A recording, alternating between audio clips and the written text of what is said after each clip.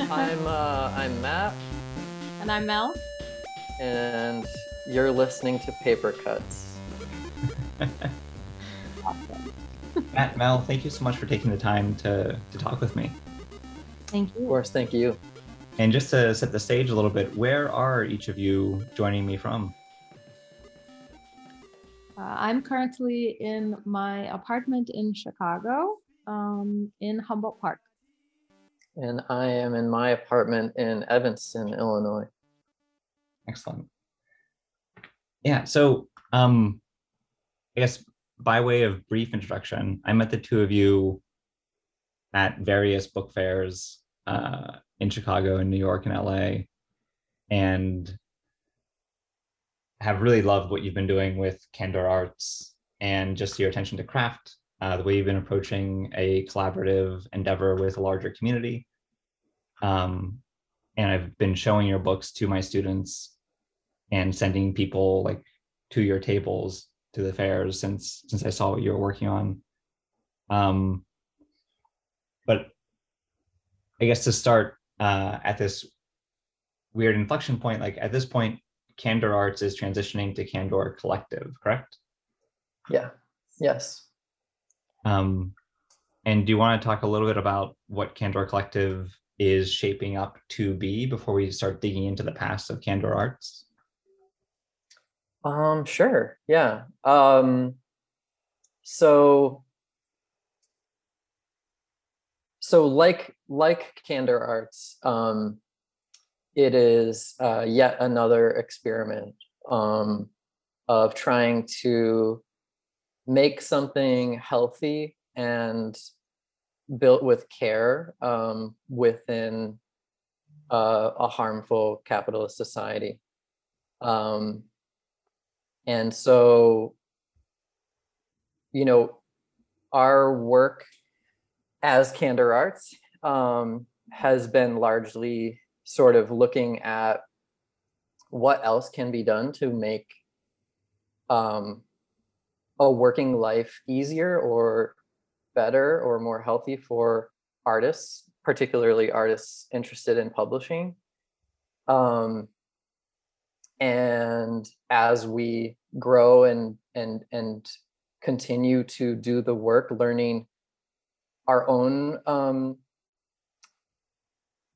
failures or lacks in that support and refining our project to best align with what we hope to see in a society that supports artists.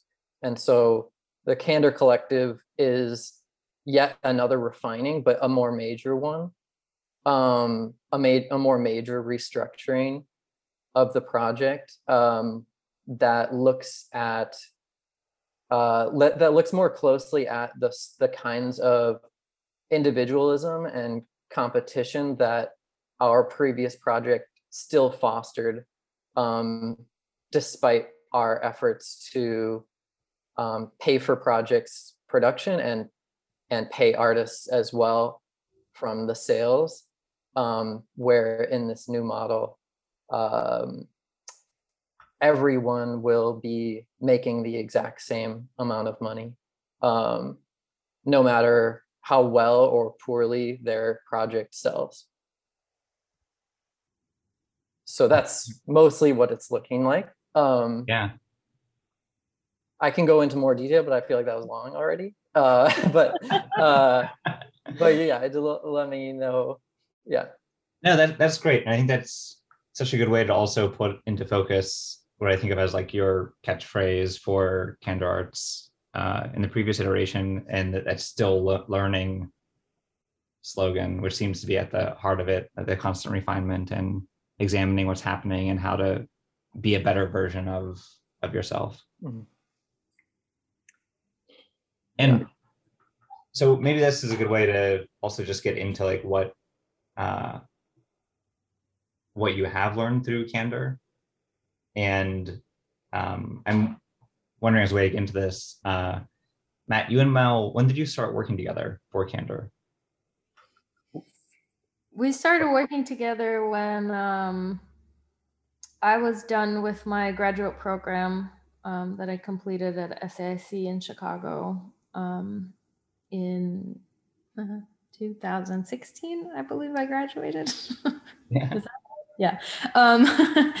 And after graduating, I was working for a professor at U of C who was part of a contributor to Lakeisha Leak's How to Make a Hood publication, which happened to be one of the first publications produced by Candor. And so I went to the book release party of this publication because my former boss, Jacqueline Stewart, had said, "Hey, why don't you go there? You like books. I can't make it.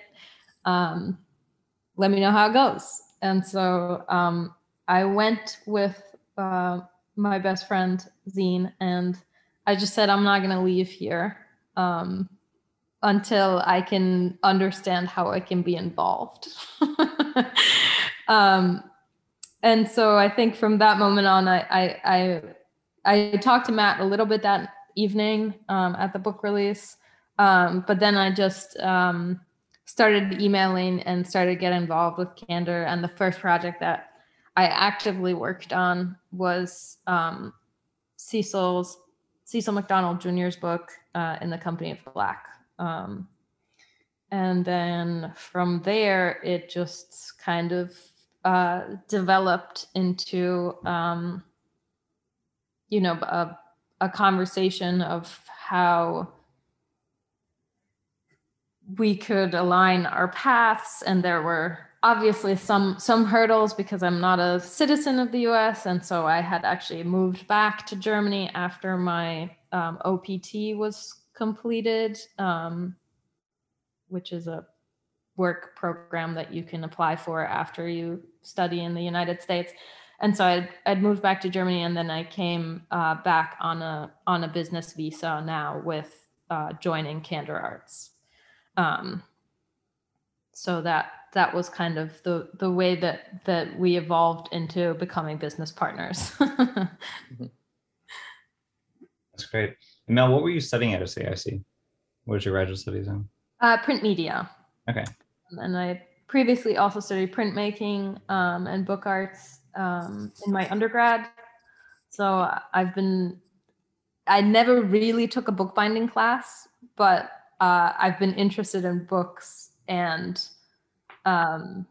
artist books specifically for as long as I feel like I can remember. Great. Yeah, and I guess one thing to think about with that is just wondering, how did you actually get into book arts? Like, you had an interest in it, you never took a class in it, but you had really loved artist books for a while. Yeah. I mean, I think for me, books are so rich. I mean, well, one, I'm from Germany, obviously so much history in terms of bookbinding and printing that I think just filtered into my brain, and I never really made that connection until much later on, that is kind of part of my ancestry, I suppose. Whether it's direct or not, it's just kind of in the national identity, I guess. But I think I was always really interested in books as a vessel for time, and handing down information over generations, as well as just something that is an artistic medium that is haptic and totally attached to the maker's body, and then in the viewing or experiencing and reading is attached to the viewer consumer. And so that physical connection of literally transferring information through touch was something I was really interested in. Right from the beginning, I was never really interested in making something that just lives on a wall. And so I think that sort of that sort of opportunity that I see in artist books of being a physical link between time and people is something that's really rich to explore. Additionally, I also love the whole structures that can be so versatile, and I think I consider everything that I've done personally an artist book, which probably nobody would think that when they see my work, my personal work.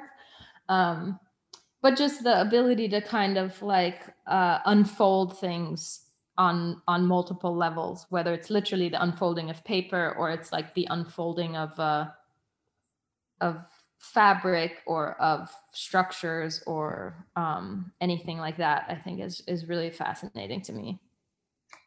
Yeah, absolutely. And I should say, as a timestamp, we're talking in August as I'm also getting ready for the fall semester. So these words, such as like the haptic quality of books, objects that contain certain amounts of time, and unfolding of multiple surfaces, are things that I put into all of my syllabi that I'm typing into now. Yeah. Yeah. So I guess, Matt, a similar question, because I believe like you are the founder of Candor Arts. And when did Candor start in its initial iteration? Candor officially started in Los Angeles in a spare bedroom after I had been fired from a job. And I was trying to think of ways to make money that didn't destroy my soul. And so first, before Candor was a publishing company, it was basically me making notebooks and boxes in this room and trying to sell them online. That's basically what it was for about a month and a half. And then Lakeisha asked me to make a book with her. And I enthusiastically accepted. And then I would say pretty immediately it became a publishing project. Amazing. Yeah. What year was that? That was the summer of 2015. Okay. Originally when the shop started. And then by the end of the summer, Lakeisha and I were working on the layout of the book and stuff. And how long were you in Los Angeles for? 11 months. Really? Yeah. I moved there for a specific job opportunity that didn't work out. And so by that following February, very randomly, my former dean at SAIC, I used to teach in the continuing studies department, and she said, hey, somebody just pulled out of their contract and we have a class starting in 2 weeks. Would you take it? And so like my partner and I had already been thinking about moving, and so we made the leap. And so I started teaching that semester. Wow, that's amazing. I honestly can't even remember what year that was. But yeah, it was. I was in LA for 11 months. Yeah, I knew that you had started it in Los Angeles somehow, probably from another conversation, but it seems like we either like overlapped in LA for just a couple months or just missed each other. It could have been. Yeah.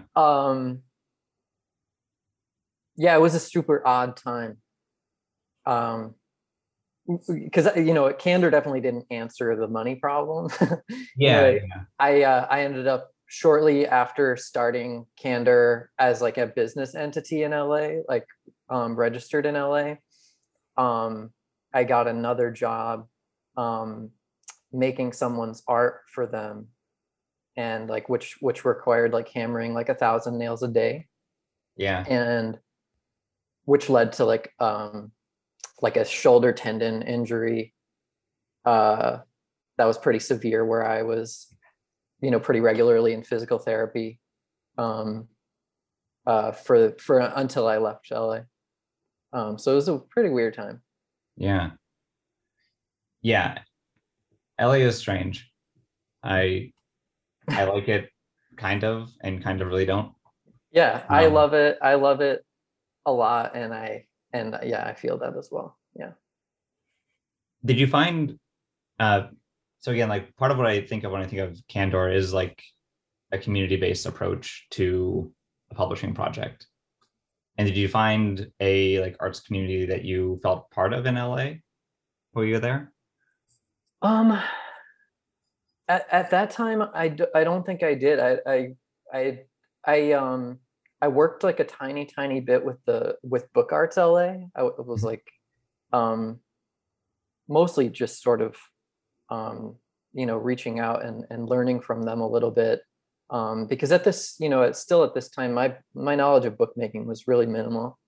Um, like if I were to make Lakeisha's book again, there's no way I would make it the same. I just didn't. So much of what I was doing was not, it was just I didn't have the experience to know any better. Yeah. And so yeah, I don't think I had the like I didn't have the knowledge or experience or approach yet to even be able to really even know who to reach out to or where. I worked really part-time for Book Arts LA for a little while when I was there. And even then, when I think about myself using their board share, like I probably didn't know what I was doing. Um, it was like really young, really fresh into to this work. So. And were you studying book arts in school prior to this, or? No, I studied photography at Columbia College in Chicago, and the way in which I got into books was that the project that I had completed as sort of like my graduating thesis project. A couple years later, I applied for a grant to make it into a book, and I got that grant. And I learned very quickly that amount of money will not produce a book for you. And so I there's a YouTube channel, Sage Reynolds. Sage Reynolds, like it's spelled like Reynolds wrap, like the aluminum foil. And it's this man who is an amazing bookbinding teacher. And there's, I don't even know how many videos, probably between 50 and 100 of anything you could possibly imagine, like needing to make a book structure. And so accordingly, I use that grant money to pay for like the pages and materials, and then just followed Sage along the journey of building the books. And so I made an edition of 10 of those, and I love the process so much that's really what got the ball rolling. That was in, I think, 2012. That was in 2012, October of 2012, that began my interest in books. And that's when I started reaching out to friends and other people that were interested in book projects and asking if they'd be interested in making something together. And at that time, it was, never more than 50 books that we would make. Yeah, that's amazing. I mean, I love the idea of just that learning by doing process. And I feel like that's books are very addictive. Yeah. Right. And I know that I'm speaking to bibliophiles and makers, but I see this with students as well. As soon as they make one, it's like suddenly they want to make like a lot. Oh yeah, yeah. So when we moved back to Chicago, it really wasn't that much time before the release of the book that brought the two of you together to start working on Candor together. Yes. Yeah, absolutely. Yeah, it was quite fast. And it was also a really lucky scenario where after moving back, I think I was there for 1 month before my friend Andy Christ invited me to be a part of this studio that she was beginning to move into. And we sort of built that out together, and and it was basically the first time that I was ever able to have a studio that wasn't a bedroom. That's and awesome. and that's where that's the same space that Mel and I met in and worked in. So when you moved to Chicago and found that space, or sorry, like built out that space, did you then bump up the edition numbers for the Candor books, or are you still sticking to like 50 copies? Because now you do 200 or so, right? Right. Yeah. So at the beginning, it was relatively low. Um, um, like Sarah J. Winston's was 50, David Robert Elliott's was 50, Alon Holt's was originally 28. And then Cecil's was 100, which with that at that time was the largest we had ever done. And we also had the most help at that time in terms of labor. Like Katie Chung was on the team at that time as well. And our friend and collaborator, Justin Nally, was also working with us as well, production wise. Well, so at that point, Candor is like 3 people producing the books. Yeah, I mean, I think it's like everybody, including me, was working super part-time. Yeah. And so like I was still teaching 3 classes at the same time. And so I think everybody was doing their best of like, what can I contribute? What hours can I put in amidst all the other jobs that I work? And yeah, so everybody was living that life at the same time. So we didn't really have a team properly in terms of like a consistent full-time group until Mel, when would you say that began? Maybe December of the or January of the following year? I Yeah. want to say it was like January of the following year after Cecil's project. Okay. And that was when we had Katie Chung, Hannah Batzel, Mel, and myself very consistently for the next few years. So is that like 2017? That would have been like January 2018, I think, would be when everybody was working, that this was their main job. Cool. So I guess for the both of you, like, I think Matt, you introduced the episode with a really clear set of ideas for what you want for Candor Collective. At this point, say like June 2018, when there's the 4 of you working for Candor Arts, like how are you envisioning, or what was your mission statement then? Like how were you working with people? What were your goals as a publisher at that point? I think at that time, I think we believed that the kind of financial support we were providing in terms of funding people's projects so that they don't have to pay, and through the same contract that, if the project broke even, that then everybody gets the same payout. I think we believed that was enough, or that was, I don't know, like resolving something. And I think down the road, we learned that that's not necessarily true. And, it's always going to be imperfect. I'm not trying to say, I don't think anyone is going to crack the code. Oh yeah. Yeah. So but at the same time, I think it's like, there should always be this question of what can we do better? Mm-hmm. Does this actually align with our values? And I think at the time we believed it did.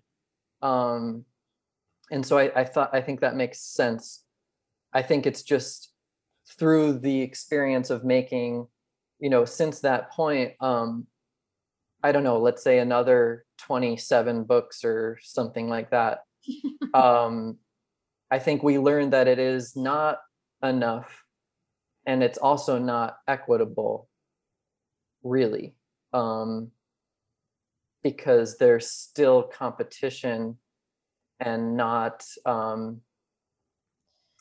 like there's too much variable when it comes to the treatment of every case, of every project, of every artist. Yeah.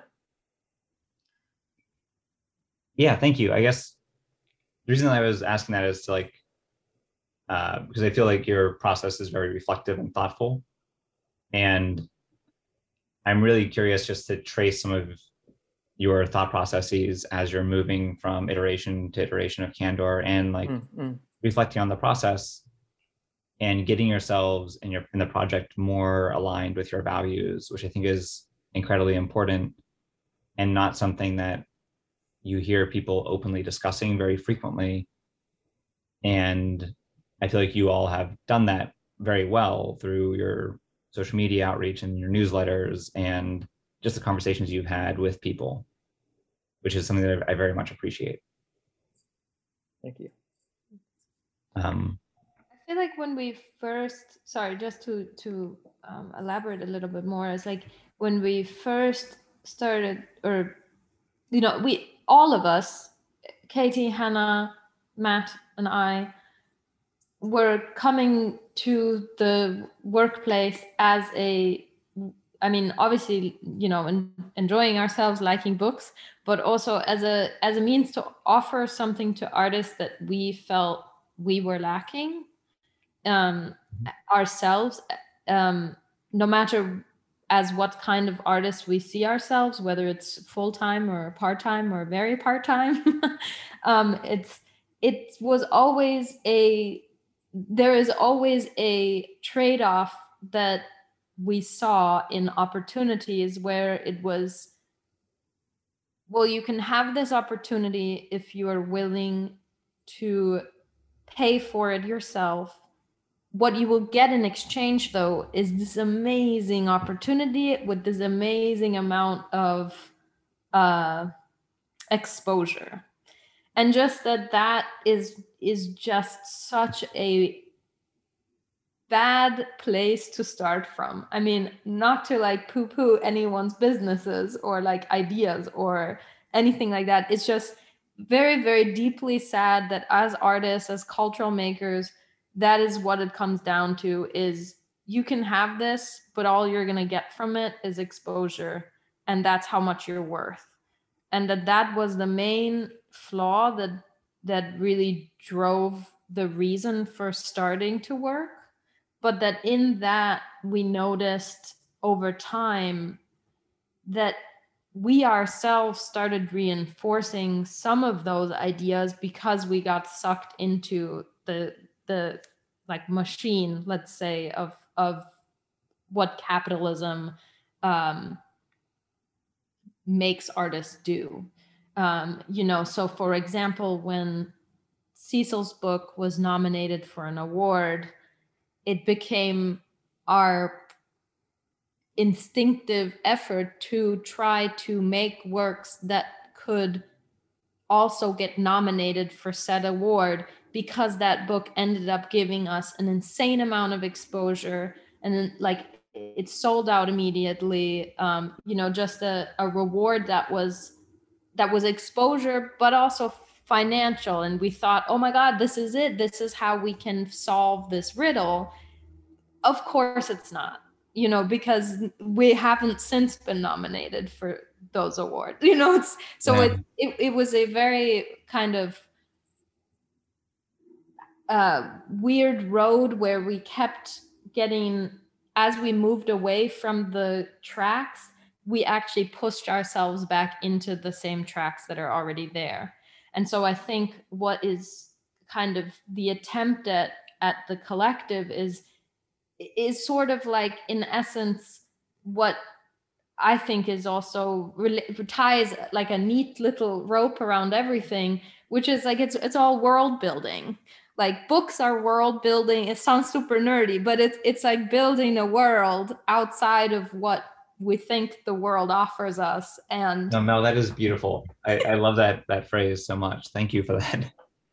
And please continue. I don't want to interrupt you. I had to tell you Dragons, but I feel like it is, you know, it's that same thing of like, no, this isn't actually enough, so let's continue on and let's keep making. And I think that is also what draws me to artist books, is that it's contained in a really small, sort of simple way sometimes, but it can reach so far beyond its container. And I think that is ultimately like the basis of the still learning slogan, which is also so basic, but it's very much true. And it's just this never ending resource that we keep coming back to. Well, we got to go back to like, let's keep learning, let's keep thinking, let's keep building a different scenario that is gonna provide us with something else that we have not yet seen. Yeah, that's incredibly important to have that as like a guiding star to be following. Mm-hmm. Especially as you said, like exposure does not pay the grocery bill. Like if that's all people are offering the artists they're working with, it doesn't help all that much. Mm-hmm. And again, like chasing the things that you think will be getting awards, or you think that some other audience wants to see, is also going to be pulling you far away from your path that you want to be on. Yeah, I think it's attached to worth, like self-worth. Yeah. You know, Candor Arts is worth something because it was nominated for that award, or it made a book that was nominated for that award. This project is worth something because of a certain dollar amount that can be paid out. And I think that recently I had a conversation with, you know, a longtime friend and collaborator who, you know, will be involved in the Candor Collective in the future. And he said, well, how do I earn my space? And I feel like that in a nutshell is what the whole shift is about, is that you don't need to earn your space. Yeah. You are deserving of support already. You don't have to earn your reason to be supported. And I feel like that's the main shift. Yeah, that's a very important shift to have and to like just be able to put into words. And I wonder if that was a difficult thing for each of you to come to in your own personal practices, just because we all live here in this country called capitalism. Mm-hmm. And it's all pervasive, right? It gets into like our mindsets in ways that it's hard to decouple ourselves from. Mm-hmm. So yeah, I'm wondering if that, how you started to recognize that for yourselves before being able to implement it into Candor. I think oftentimes we don't. Yeah. I think oftentimes we implement it for Candor before we do for ourselves. I think that's the truth of a lot of the work that we've done. And I don't know. Well, that's like probably not the healthiest way. At least it gets there eventually, you know. You know, like I can pretty confidently say that I've personally been struggling with my mental health since probably July of 2018. Yeah. Which was around the time that I would say Candor was fully overloaded. And we were doing just way too much. And so, yeah, it's like, you know, at that time we like implemented new contracts and new rules, and, you know, we implemented things into the company before we did into our own lives. And I think, once again, I think, you know, when Mel describes that shift in terms of guiding each other and saying, hey, be careful of that tendency to get back into the race. I think that's again another shift. It's like this is no longer an individual experience, at least in this new phase. If you want to do something, it's talked about by everybody. If you want a certain amount of money, it's talked about by everybody. Everybody knows how much money we have. Everybody knows what we're capable of. Everybody knows that no one else in the group is going to advance any faster than anybody else. Everybody is going to be moving and supported at the exact same pace, and all those decisions will be made together. I think that also, sorry. No, please. No, yeah, I think that also, like, I mean, in reference to when do we realize it, I think we didn't, and that was deeply like disturbing to see. Once we saw it, it was impossible to unsee, but it took us forever to see, like basically what, like 3-4 years or something. But I would say it was like a seed, I think, for me, that I felt this is not working. Something is not working. And it was pre-pandemic that we went to, in January of 2020, sorry, time is weird. January of 2020, we went to Munich, or rather, I went to Munich in December. I spent the holidays there. Matt came out in January, and we spent some time talking about the business and trying to reflect before, you know, all of what is now our lives happened or began. And so I think in that moment, we started talking about, like, some things really need to change. And it was because of, you know, there was just too much, there was overload. All these words that we're using are just like, I mean, yay, capitalism. Like, yay, keep working, make it faster, make more, make it happen now. I need this. And let's get it done yesterday. And just the moment that March came around, it came to such a screeching halt for us that it was like, my God, what are we doing? Like, we are feeding the monster, I feel like, and we need to stop this way of doing things. And while I have no answers, obviously, on how to solve capitalism, I'm not an economist. I will never be. But what I do know is that the key component that we need is to just slow down. And that's been like the step from since January of 2020. It's just drop your pencils, like the test is over, and slow down. And like, really, that already in and of itself is clearly such an antithetical way of working, but it's just so necessary in order to get any perspective on the situation, and in order to really build a world. You can't build a world quickly. Like, it's not going to happen, and it's not going to be built right, because the tracks you will veer back onto what's the existing path. And so I think, I'm not saying we'll be able to do it, but I think that in these kinds of things, you know, we've been asked in the past, like, oh, collective, like, so hard, because then you have to, like, it takes so much time to agree on even just the littlest things. And I think, fabulous, great. That's exactly what we need. If it takes a year to make a decision, let's do it, you know, because every decision that we made was made out of sheer panic, fear, and just let's keep the train moving. Because if we stop it, I don't even know what's going to happen, but it's not going to be good. And so I think that's, while I don't know anything else really yet, I know that it must be slow, and it must be like, it must be built with care, because that is our main essential ingredient, other than clearly like idealism and dreamer mentality.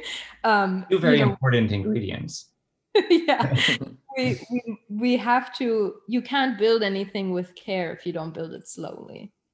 So I think that's the main thing that we do know.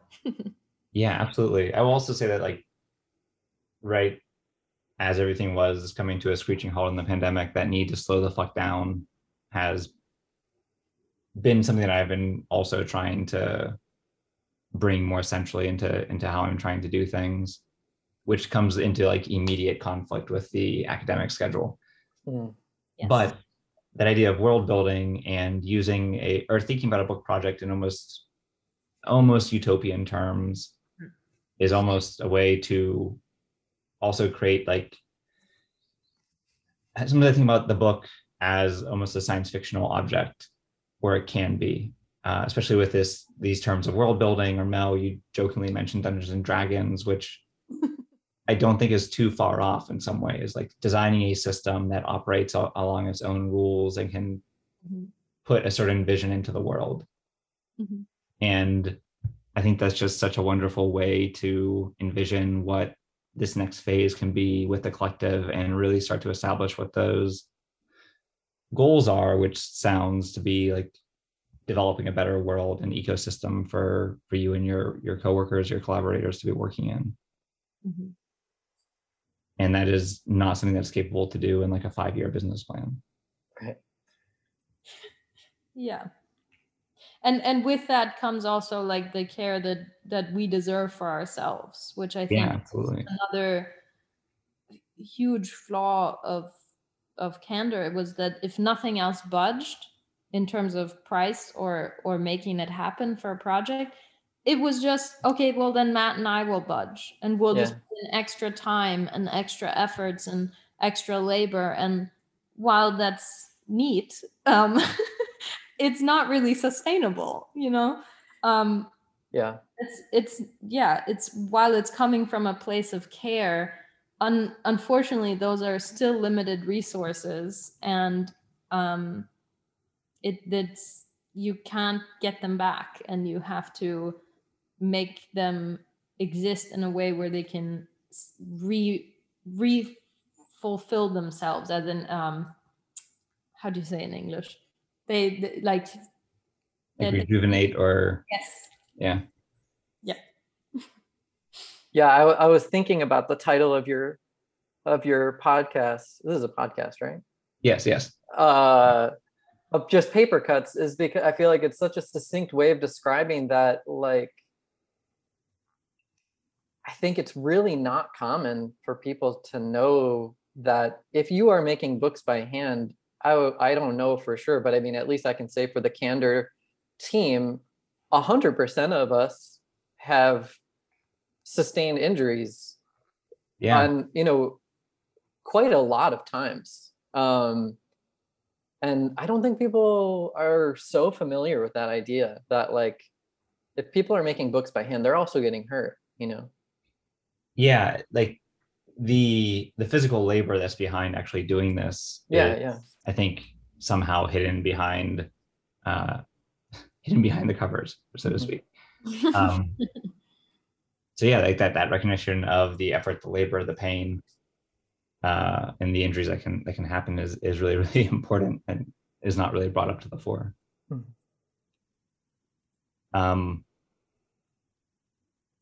So I did want to spend a little bit of time also talking about some of your other collaborators that you've been working with more recently. So, for example, you've produced several books with Sming Sming Books, and I'm wondering, like, how do you enter a collaboration like that?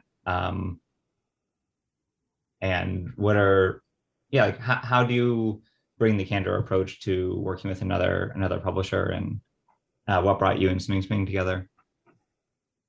I met Vivian in Los Angeles at Visitor Welcome Center, which was a gallery run by also a friend and collaborator, David Bell. And I was in an exhibition there, I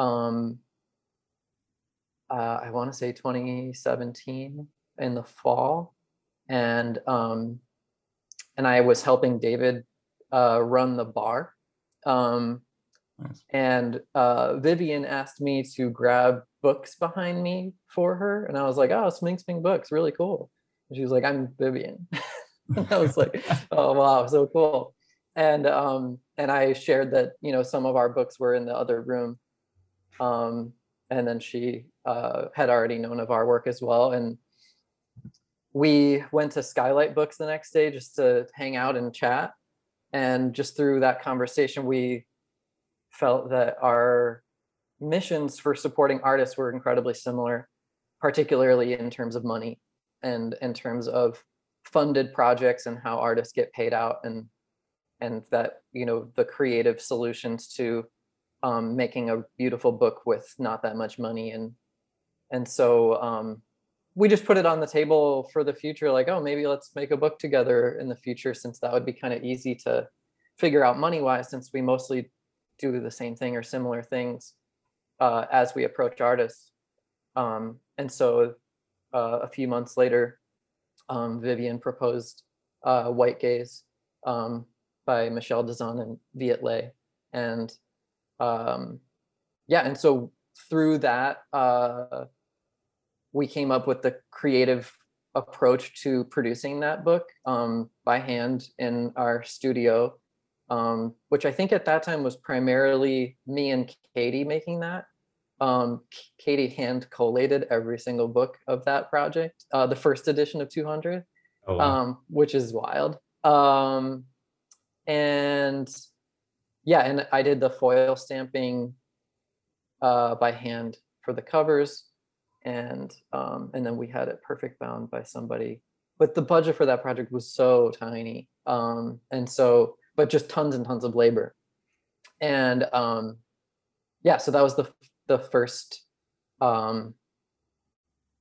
edition. We released that in LA at Other Books that February, and that did not take long to sell out. And then that's when we started doing working on the second edition, which we had manufactured. We just used the funds and shared the funds to produce a larger edition. I want to say of 750, and then split the books, and yeah, and paid out in the same exact way that we did before. Cool. Yeah, I think I've got the second edition of the book somewhere along that shelf next to all the other Candor books that I've got. Nice. And then, so you mentioned Katie working on that book. When did Katie and Hannah both join you with Candor, and how did you meet them? Katie was the first employee, and that was through, I think, a call I put on like Facebook or something, for a studio. I don't even remember what I called it. Studio manager, maybe. I have no idea. But I interviewed literally everybody that applied, and I don't know. I felt that me and Katie really hit it off, and it just felt really good. Bookbinding takes time, and you're sitting next to someone for a long time. And so I think it was that, we're going to get along and be able to have lots of conversations. And so I want to say that was October 2016. And time is like so difficult right now to remember correctly. So I could be wrong about that, but maybe we can put an edit if I'm wrong on the text or something. But then that following December, I met Hannah through our studio mate at the time, April Sheridan, who I believe had taught Hannah at Columbia, possibly. But I met Hannah in our studio.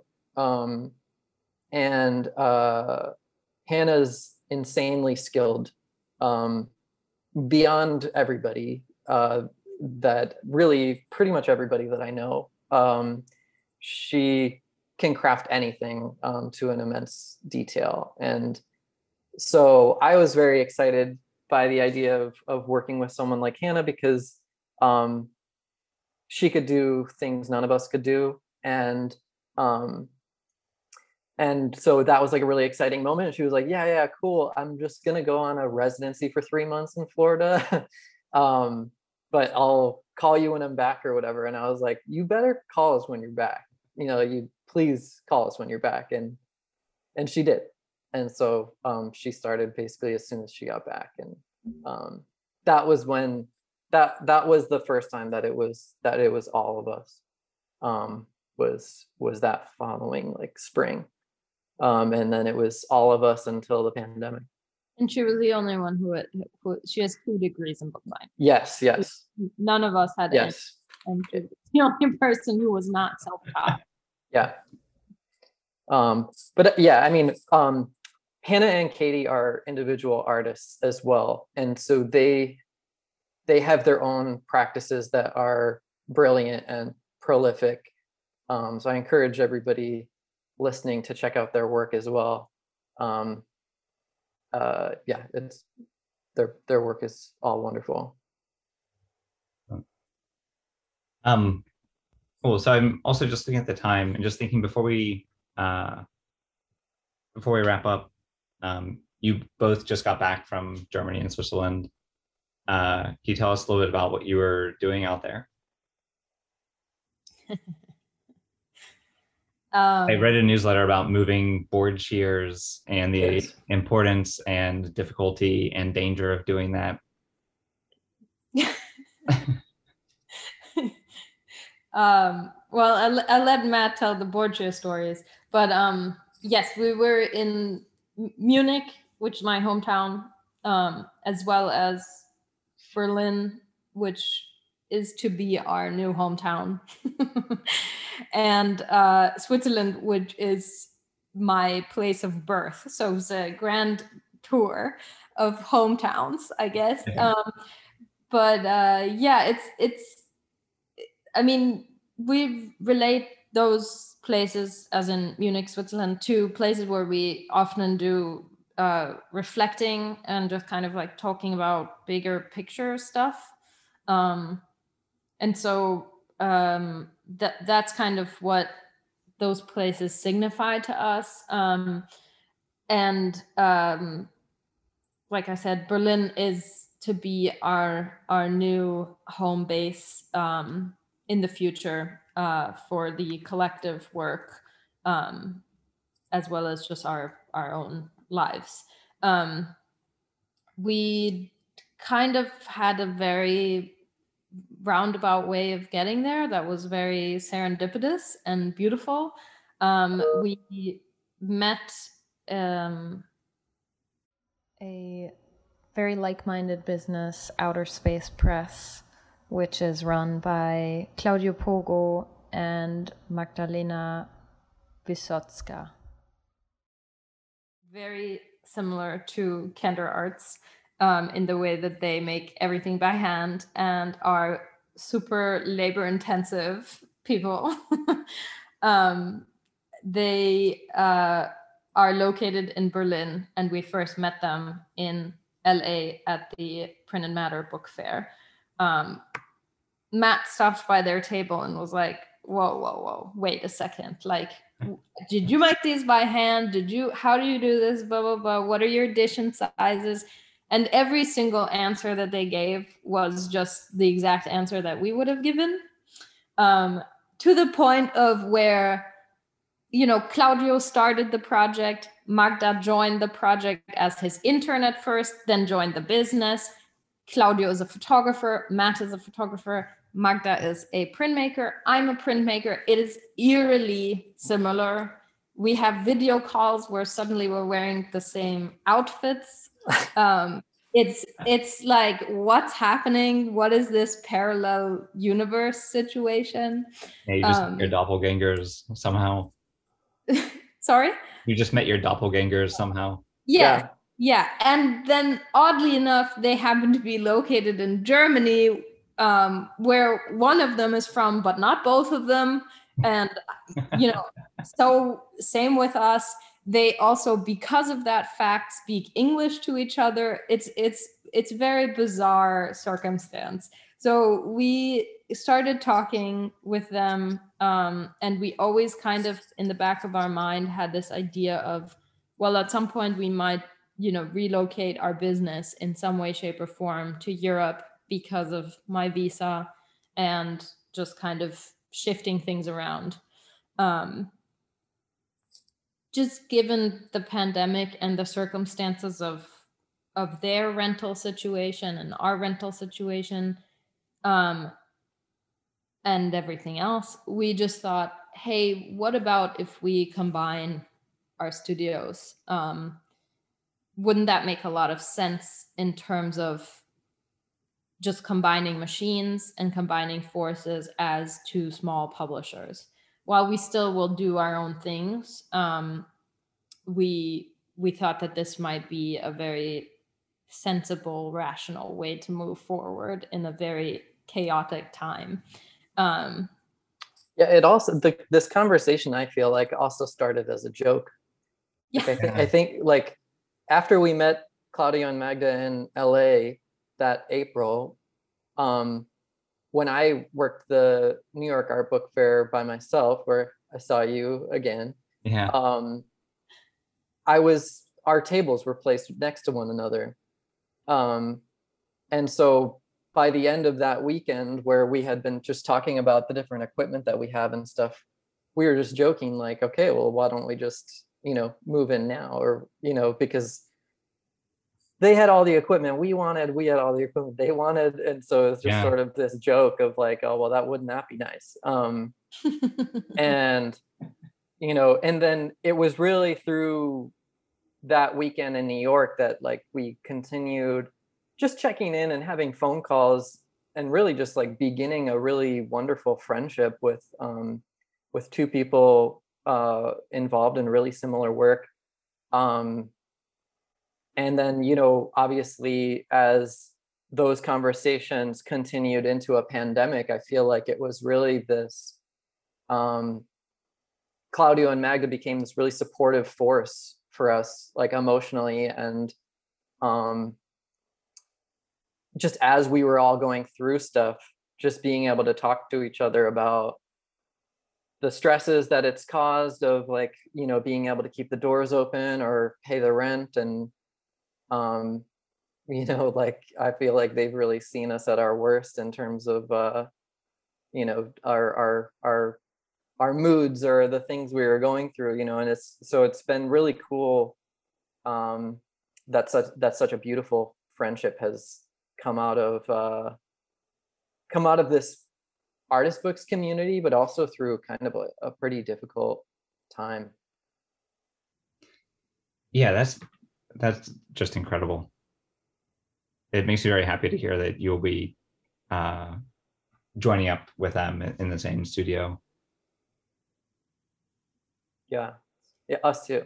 Logistically, we needed to take a trip there because they had found a studio as we were still, stuck here in Chicago.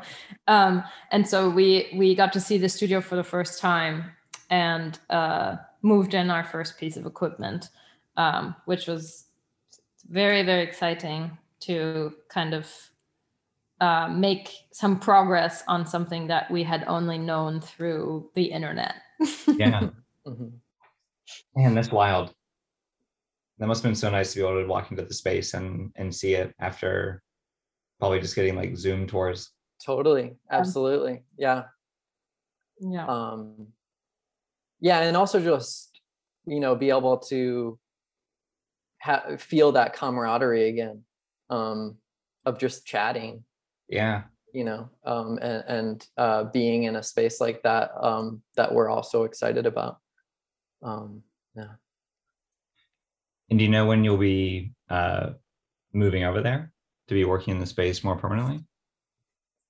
Not really. I mean, it's basically entirely dependent on the pandemic situation. I think we all thought at a certain time that October was going to be our like relative time frame.